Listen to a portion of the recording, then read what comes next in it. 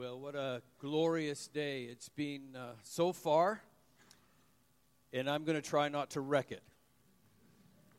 But you know, the risk of calling a pastor from off the island is sometimes we don't understand culture. So at the risk of making some people unhappy, I feel like we need to celebrate the fact that this building did not just come by the work of God alone. It came by God's work through people. Now, I know we Singaporeans, we don't like attention, right? So bear with me a little bit. I know we get sick, don't want to trouble anybody. Die also, don't want to trouble anybody. But there are some people that God has used to get us this far. And I'd like to do something, just ask your permission. Well, I'm not asking, I'm just going to do it. If we have some people, and I know some of them serve with our CC congregation, but I'd like to ask you to stand just for a moment. Bay Soo Hee, father of Bay, grandfather of babies, are you in the building? If you would stand, I would like to ask Boon Hun Lin, brother, where are you? Don't want to trouble. Oh, there he is. Helen Chi, are you here? Okay, we're just going to talk about you, even if you may not be here. Or maybe you're in overflow. I can't see past the tinted windows. Jason, I believe Jason Chua is in the Chinese section. Peng Kiat probably is. Siu Kim, are you here? Brother, stand up. Thank you, brother. Gideon Wee is in our Chinese section. Ronnie Tan, where are you? I accuse Ronnie of actually living here. Now, stay standing just for a moment. Oh, Siu Kim has already sat down. I want to add to that. If you were on the what is that?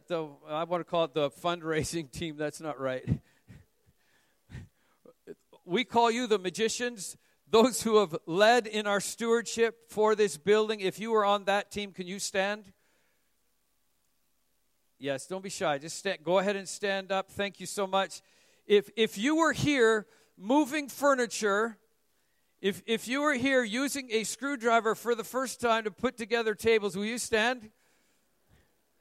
Kok Pui, if you're in the building, will you stand? Our staff who were here many late nights, and those of you who gave, will you stand?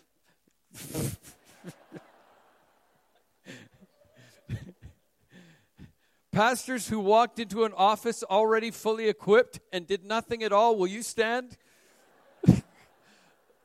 Let's give God the glory.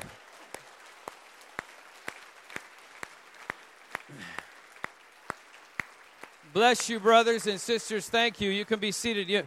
You know what I find quite extraordinary about this rebuilding team is that I might be giving away a secret, but some of these people voted not to rebuild. And yet when God's people decided we will rebuild, they put their shoulders under it. That is a sign of God at work in our midst, and that is just an extraordinary blessing to me. By the way, September 17th, September, you want to put that in your calendar. That is going to be our joint service. I'm calling it a Thanksgiving service, a building dedication. Dr. P is going to be preaching from his wheelchair. Pastor Arnold is coming back from Texas to celebrate us. Put that in your calendar. We are going to celebrate God's goodness in this place on that day. Now, I don't know if we have my screen up here yet. Isn't it amazing how good the sound is suddenly? Our sound crew is amazingly awesome suddenly. And also I can see people even in the very back row. What a blessing this is. Of course, now that we're here, and I've already waded into the sea of awkward, here's a question I think we ought to consider. Now what? I mean, now that we're here and we can no longer say, well, once we have our own building, now that we're actually here, we can't say, well, it was an unfortunate time. By the way, YA, now is the time for you to text your friends and say, you missed your alarm, get up.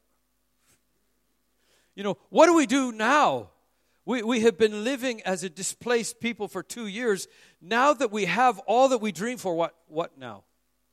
What is God calling us to be and to do now that we find ourselves in this new place?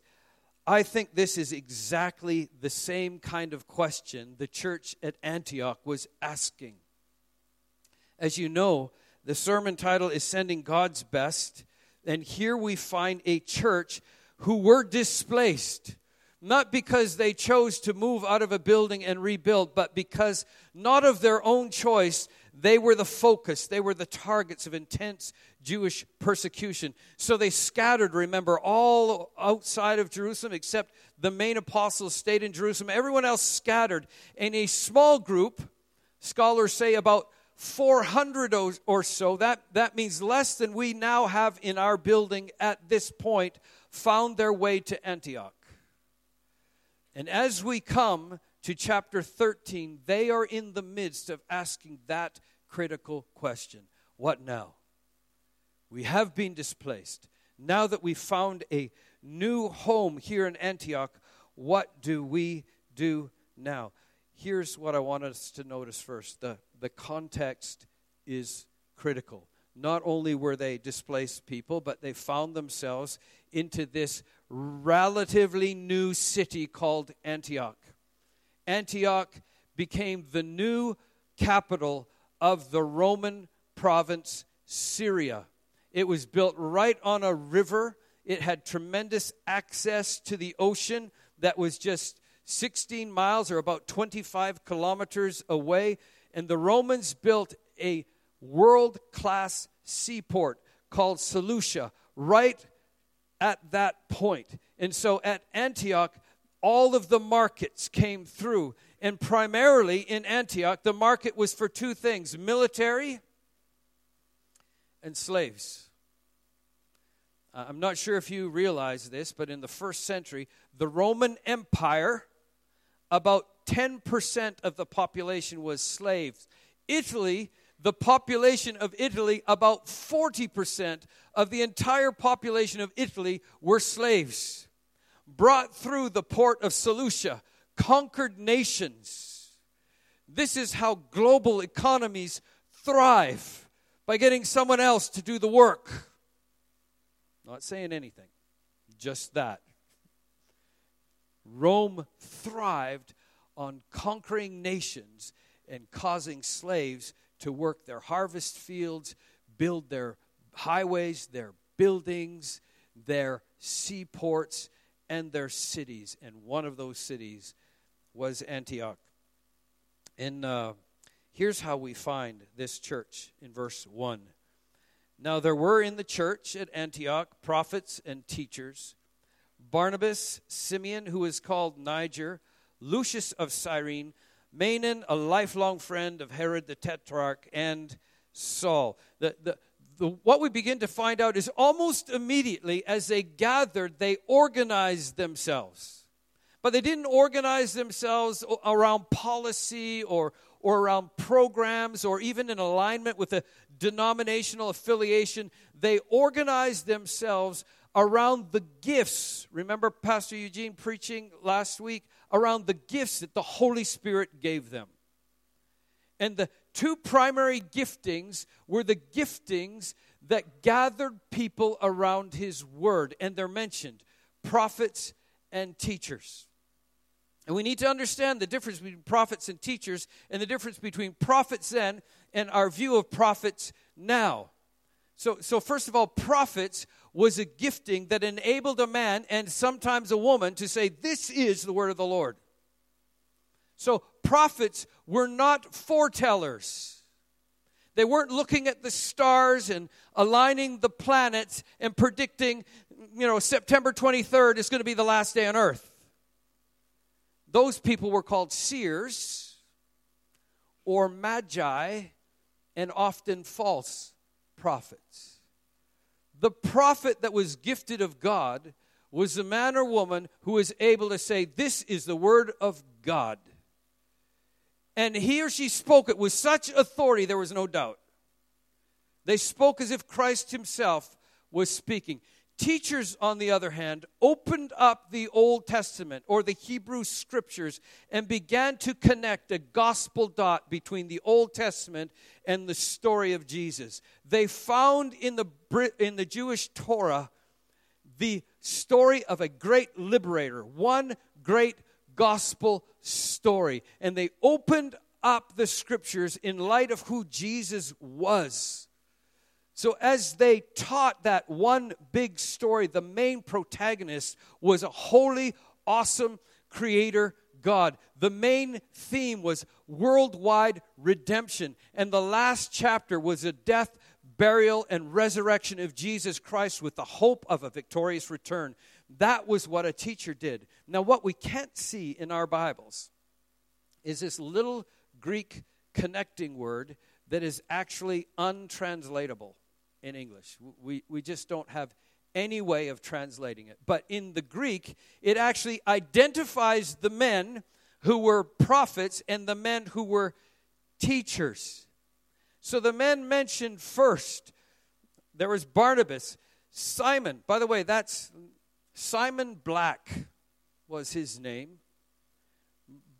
Barnabas, we know, from Cyprus, the great encourager. Simeon, or Simon the Black, most scholars agree, is the very same who was called upon to bear the cross of Jesus when its weight brought him to the ground. His sons are mentioned as leaders in the church in Rome. That was Simon, they're not politically correct, Black. Simon the Black guy. Then there's Lucius of Cyrene, who is consistently mentioned in partnership with Dr. Luke, who is writing this book. Those three men, by that untranslatable connecting Greek word, were identified as the prophets. Manaen, who's not mentioned anywhere again, we know is a friend, or actually in the original language, could have been a stepbrother or adopted brother of Herod the Tetrarch, not the Herod we talked about. This is not Herod the Agrippa. This is Herod Antipas, the Herod who knew Jesus, the Herod who took the head of John the Baptizer. It was this Herod. His friend Manaen became a believer. That tells us that the gospel was already not staying in the lower classes. It was already finding its ways into the temples and into the palaces. And then there was that man called Saul. Manaen and Saul were called teachers. Do you realize that's why the church at Corinth didn't love Saul or Paul? He wasn't a preacher. Just wasn't exciting. He just bored people, literally to death sometimes. Right? So he was just opening up and teaching. But a fundamental part of how the early church immediately began to organize themselves around the gifts. So then we come to a crossroad. Now a crossroad sometimes creates a crisis, right? Because it means suddenly, at that moment, at the crossroad, we've got to make a choice. And there's a kind of a viral video asking Malaysians what is the most difficult choice they have to make every day. And of course, many of them said, how to travel and avoid the jam. And many of them said, what to eat, very difficult to decide. But several of them say, the most difficult choice is how to choose, man. Even choosing difficult. So a crossroad is when your GPS says to you, slight left. And you go, slight left? There's more than one left. Which left? Right? And it creates a crisis of belief sometimes. That's when you pick up your GPS and blame it. This thing's not working. Sometimes when you come to a crossroad, there's a crisis of faith. And yet we find this people at this moment feeling a crisis of belief at a crossroad. But verse 2 brings us to the turning point. While they were worshiping the Lord and fasting, the Holy Spirit said, set apart for me Barnabas and Saul, one prophet, one teacher, for the work to which I have called them. this is a problem with the Bible. Every once in a while you're reading it and you realize that's not really a Baptist thing. Well, I mean, we don't mind worshiping as long as you're not too happy. But fasting, that's not what we do. Right? We're about meeting and eating. So very awkward for us to come to this passage right after Pastor Eugene says, so after the service, we're going to have a coffee fellowship, snack time, join us. That is absolutely, authoritatively Baptist. But at GBC Antioch, when they came to a defining moment, when they began to ask one another, okay, what now? They were worshiping and they were fasting. Now, let me say, I know this is almost like cultural heresy because this was my Facebook profile for several days. And I'm praying about leading the campaign to bring the Nasi Lemak burger back to McDonald's. And several of my Canadian friends were liking it. They don't even know what this is. They're liking it. And then they say, wait, is that egg on that? Egg is not the magic. I know the egg is not the magic. So I know that I'm a bit of a hypocrite here. But we need to ask ourselves, what was going on in that church? That they took that approach, worshiping the Lord and fasting. Now, before we get to this, and by the way, this is not the projectionist team, this is me going too fast. Let's just think about what happened at that moment when they were worshiping and fasting together. God spoke and said, send out 40% of your leadership. I mean, what church does that? I mean, I've been brought here in part to bring in more leadership. What church sends away leadership? And not just leadership, they were sending their best. Manaen, we never hear from again. And Barnabas, I mean, this was a culture that was not great at encouragement, but Barnabas, everyone loved to be in the same room because he always found something encouraging to say. He was the mentor in the church. He was the one that raised up Saul. He was now raising up his nephew, John Mark, who would eventually go with them on this first sending trip. You don't want to send your encourager away. Then it'll be just us. And then along with the encourager, you're going to send out a national scholar. Right? Because the rest of the leaders, they sign their name with an X. They're not even readers. They weren't sending out the people who couldn't make it. They were sending out their best. You would think that would produce a crisis unless they heard clearly from God. So this is the amazing thing, because sometimes we think about praying and we remember Jesus said, hey, when you pray and fast, don't tell anybody. There is times for me to fast and pray when I'm not showing off about it. But this is a time when God's people gathered together to hear from God. So this was something that brought them together. This is not all there is, but we need to hear this because so much of our faith has been impacted by a Western, autonomous, I am so independent and free to do whatever I want to. I don't have to go to church to be a believer. But listen, God addresses and speaks to his people in community. He doesn't ask us to be spiritual orphans. He invites us into community and he speaks to us in community. Did you hear the nuance of what Pastor Eugene read us in the call to worship? 1 Peter 2:9. You are a chosen race. He doesn't say, you're a chosen guy. You're chosen, buddy. He's speaking to community. You're a chosen guy. He doesn't say you're a royal priest. You're a royal priesthood. You're a holy nation, not a holy citizen. You're a holy nation. You're a people, not a person. You are a people for God's own possession. He calls us into community. And so God's people at GBC Antioch, just as God's people at GBC Singapore, gather together because he speaks to us in community. But then there's this,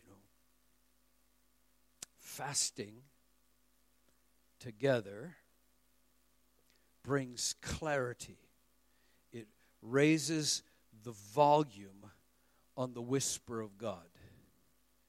Because when I am fasting, I am saying to him, God, I hunger for you more than I hunger for food. That's saying something. I long to hear you speak. That's saying something, because my stomach speaks often.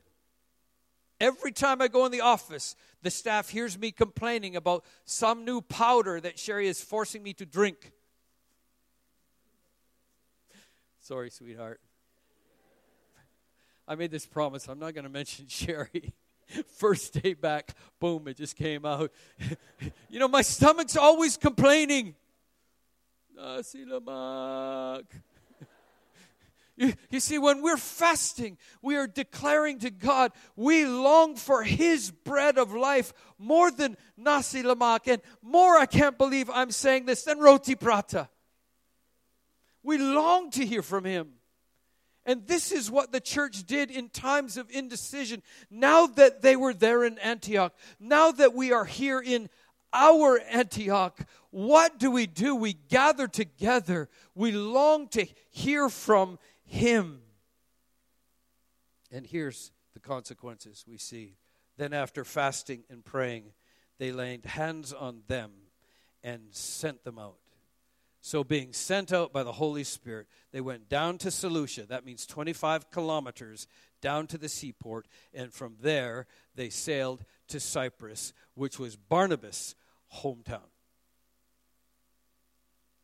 Now, let's notice a few things. First, Saul and Barnabas were not leaving GBC Antioch. They were being sent. Now, in 35 years of ministry, I've done lots of research, and you can do it too. Just Google reasons why people leave a church. You will find legions of reasons. Pastor is boring, not getting fed, too much drama at church, hypocrites at church. You can find all kinds of reasons. But I found this fascinating study. The top 5 surprising reasons people are leaving church. And you can Google this. Carey Nieuwenhof is an amazing pastor, founding pastor of the Connection Community Church just outside of Toronto. It's a multi-campus church.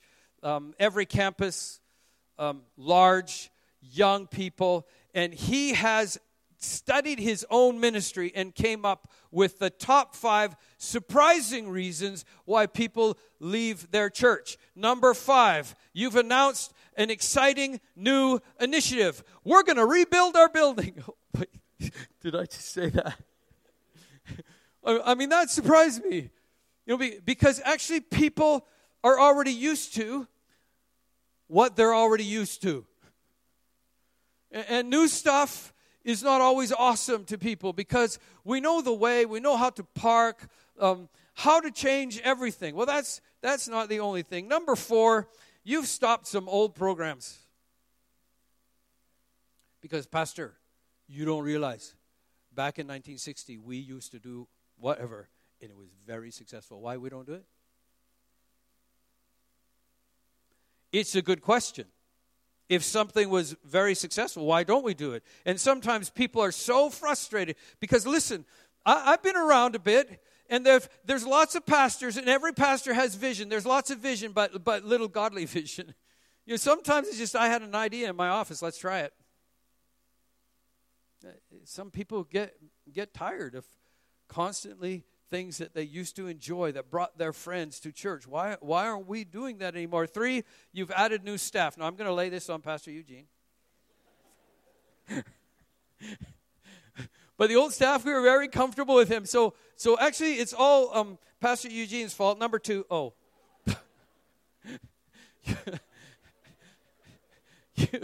You've hired a new senior pastor. We like the other guy. Can't get used to his accent.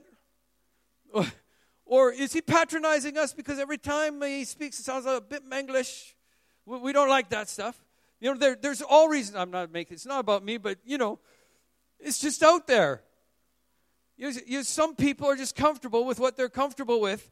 And the number one reason why people leave church, surprising reason.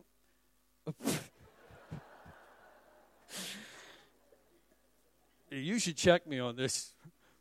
You've moved into a new building. Because 3:30, very nice, man. In fact, this sermon would have been 6 hours better if we were meeting at 3:30. I ran out of time. Right? We would have been fresher if we were meeting in the same place. And by the way, some people just like the nomadic lifestyle. Don't like to stay too long. So what are you saying? We're going to be here every Sunday? This will be like a new toy. It's really fantastic first Sunday. Then after a while, it's okay. But even as we realize all this, when we gather, we do so at His invitation. We realize we have been sent, and this God, is continuing to send. The second thing we can see is Saul and Barnabas, not only were they not just leaving, it wasn't really the church at Antioch that was sending. Look at it again. And so, sent by the Holy Spirit. It was God's sending. And when we made the decision to come here and had to address Emmanuel Baptist Church in Vancouver and say, we were leaving, we didn't say, okay, we're leaving because, don't like my hometown. We simply were saying, God is sending us as a part of your gift to the nations.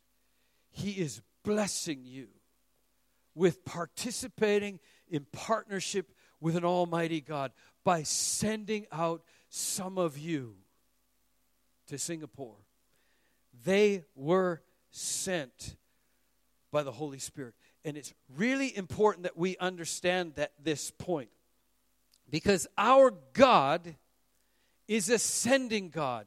In spite of the fact that every pastor on Monday morning in Singapore is going to be talking about how can we get more people to come next Sunday, God has never been about gathering more people. He is a sending God, has always been a sending God, and He's in the business of sending His people. Do you know in the Gospel of John, over 40 times, Jesus mentions Himself as one who has been sent. In the beginning of the gospel, He says the word, I became flesh and I was sent into the neighborhood. And then in John chapter 15, verse 26, Jesus promises to send the Holy Spirit. And then the Gospel of John closes with Jesus saying, just as I have been sent, so send I you. So when we come GBC, we come like the prophet Isaiah. We come into the Lord's temple. We stand in the full glory of our personal competence. This is humility. And then we see God. We have an encounter with the Most High, Almighty, the holiest God, and we are suddenly scandalized by our own sin. We are moved with wonder by the mercy of His grace, and we hear echoing in every part of our cavernous soul, who shall we send? And who will go for us? And as we respond to the God who speaks to us in community, we say with the prophet, here am I, send me. So when they arrived at Salamis, this is on the island of Cyprus, they proclaimed the word of God, the gospel, in the synagogues of the Jews. And when they had John to assist them, they continued and went through the whole island as far as Paphos. They came upon a certain seer, magician, a Jewish false prophet named Bar-Jesus. He named himself the son of Jesus. He was with the proconsul, Sergius Paulus, a man of intelligence, who summoned Barnabas and Saul and sought to hear the word of God. But Elymas, the magician, for that is the meaning of his name, opposed them, seeking to turn the proconsul away from faith. Now, this is what we're worried about, right? I think I have been where you are. As soon as the pastor said, we're going to respond, here am I, send me, I felt a little tightness in my chest, a little cramping in my stomach. We have some worry. We don't want opposition. We know there's opposition in our world. And so we have to ask the question, why did Elymas oppose them? It couldn't have been because he was a racist, because he himself was a Jew. In fact, why would anybody oppose believers? Friend, you and I will be opposed. It is the promise of Christ, because He is sending us to plant in another man's garden. You see, Elymas was, cultivating this garden in the court of the proconsul. He was growing his own thought there. Thought that was in opposition to the gospel. This is why in my hometown, bamboo has become the greatest source of argument among neighbors in my hometown. Do you know that bamboo is the fastest growing plant in the world? Yes, it grows 91 centimeters a day. A day. And by the way, that means it travels 0.00003 kilometers per hour. No other plant am I measuring speed except bamboo. And the fact is, it's not that neighbors don't want you planting in their garden. It's they don't want you planting in your garden. Because bamboo knows no walls. It grows underground and through fences. If your neighbor plants bamboo, sooner or later you will have bamboo. It's not that your neighbor doesn't like you. The neighbor doesn't like bamboo. Right? So stop making this so personal. It's not about us. It's not Paul and Barnabas that Elymas opposed. It was the seed of the gospel, because it travels like bamboo. That's why we have good neighbors. Nice neighbors. Good people. Calling the office saying, hey, why cross have to be so bright, huh? Cannot sleep. And are you people going to cause jam on Sunday? I don't like jams on Sunday when I'm sleeping. Right? So it's not you, Grace. People are not opposing us. They've already got a garden full of stuff. And when we go in the power of the gospel. He doesn't ask us to be successful. He's just saying, throw out some seed. You know the parable of the 4 fields. Yeah, the ground is rocky. There's all thorns in that ground. The other ground's got birds. At no time do you ever see the sower say, oh, I'm not going to throw any seed here. Got birds. They'll pick it all up. Or I'm not going to waste any seed on this rocky ground.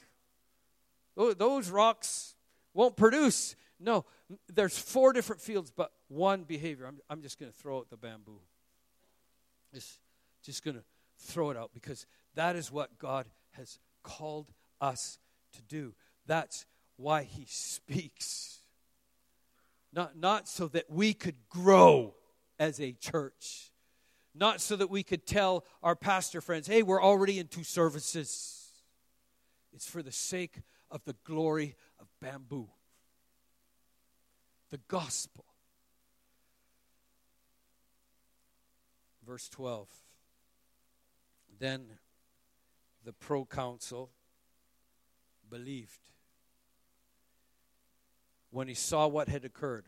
What occurred? Verses 9 through 11. Paul spoke full of the Holy Spirit. He called Elymas what he was. Everybody's got a father. He said, Elymas, everybody's got a father. Your father's not God. You're a son of the devil. You're going to be blind. Proconsul saw, but he believed. So, listen, he saw what had happened, but he was astonished by what? The teaching of the Lord. It wasn't the testimony of what happened. It was the power of the gospel. That is why the Apostle Paul said in Romans chapter 1, I'm not ashamed of the gospel, because we're going to do signs and wonders. Stick with me here. That's not what he said, right? He said, I'm not ashamed of the gospel. For the gospel, the word of God, is the power of salvation. The proconsul saw, for he was astonished. Saw, believed, astonished by the teaching of the word of God. I don't know where your garden is. But this I know. God did not intend for all the bamboo to be planted in this auditorium. That's not why he gathers us here. If you want to see our garden, go on the 5th floor. You can see a panoramic view of the garden that's desperate for bamboo. Every time we leave the gates of this building, we go into our mission field.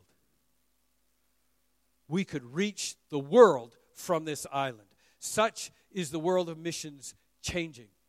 Sherry and I, our daughter-in-law, has a sister who, along with her husband, was sitting in a church service in North Carolina. They were comfortable. He had a great business. And then the church began to pray. In fact, the pastor said, we're going to ask you, let's not eat for 2 days before we come to this service. They prayed, they fasted, they came worshiping God, and then on that Sunday, this couple heard, I'm sending you out. I want to play you this video clip of their garden. God's already promised his kingdom is coming. He's going to establish his reign on this earth. But we have to choose to do exactly what he's asking us to do, to make a difference for his kingdom through his power. My hope is that we're going to see God's kingdom built and established in Nepal. Most of the highest mountains in the world is where the Tibetan people are. A little over 20 ethnic Tibetan groups throughout Nepal. I just kept thinking somebody needs to go to these people. God was saying, yes, somebody does need to go, and that person is you. Having kids is such an extra blessing. God uses them in so many incredible ways. Some of our areas takes over 2 weeks of travel.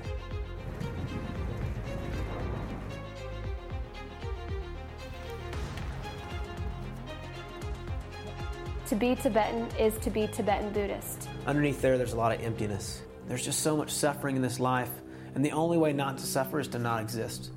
There's no security, no way to be sure what's going to happen.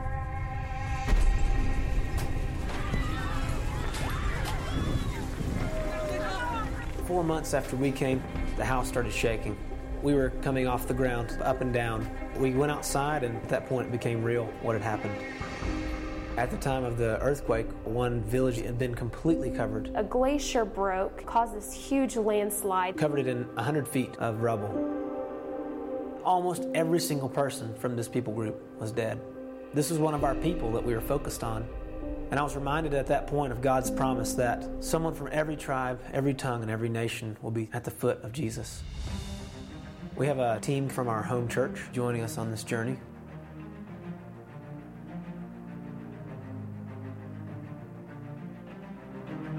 We'll be trekking for 3 days, demonstrate our love and care we have for the people of this valley. Everything was wrecked, everything was destroyed, everything was ruined. I had nothing in one moment. Boom! Everything was changed. But God is using that earthquake. God restores people. God makes things new. To start fresh spiritually with a relationship with Christ. People that never heard is going to come to know Him. We have an opportunity to share in a way that we never could have shared. We have that hope to give people. So don't waste those opportunities. Use it for what God has for us to do.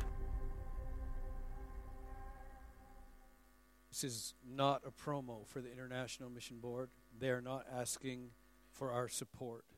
They're asking us to ask this question: is it right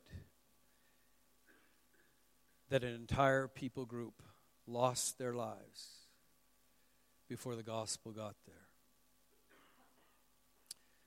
This couple lives in Nepal, and it still takes them 3 days to get to the gardens where they want to sow gospel bamboo. It would take us 3 minutes, because there are neighbors of yours that died this week. There's a neighbor of ours that died this week. God calls us not so that we can celebrate our salvation, but so that we could be reminded that the gospel, the treasure of God's bamboo, came to us on its way to somebody else. My prayer for us as we celebrate God's goodness in this building is that we would not be satisfied with hearing the word without doing the word. That we would cultivate every garden, that we would throw seed, that we would remind ourselves every time we leave this compound, we are entering God's mission field. There are missionaries among us right now who have left the comfort of Singapore and are serving in difficult places. Are we asking ourselves, how can we come alongside them? Paying my missions debt is not about putting offering money in the bag. It's about digging up the talent that was given to me, burying it in somebody else's garden so it would grow and fruit out and flourish salvation.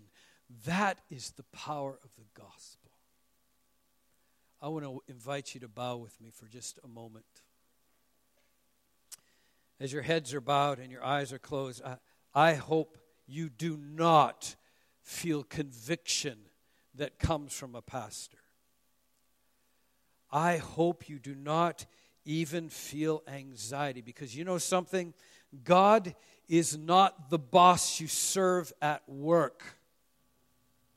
The boss you serve at work expects you to come with a resume full of talents and experience that will advance the kingdom of his corporation. But yours is a boss who spoke creation into being. He does not give us an assignment without equipping us for it.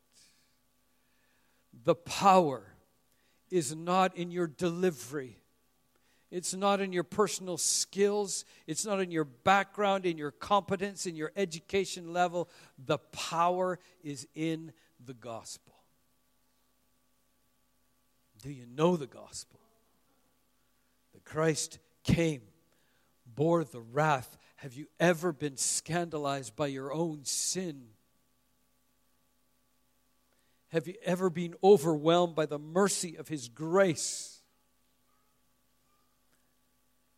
Then just as the Father sent me, so send I you. Share the joy of good news for His glory.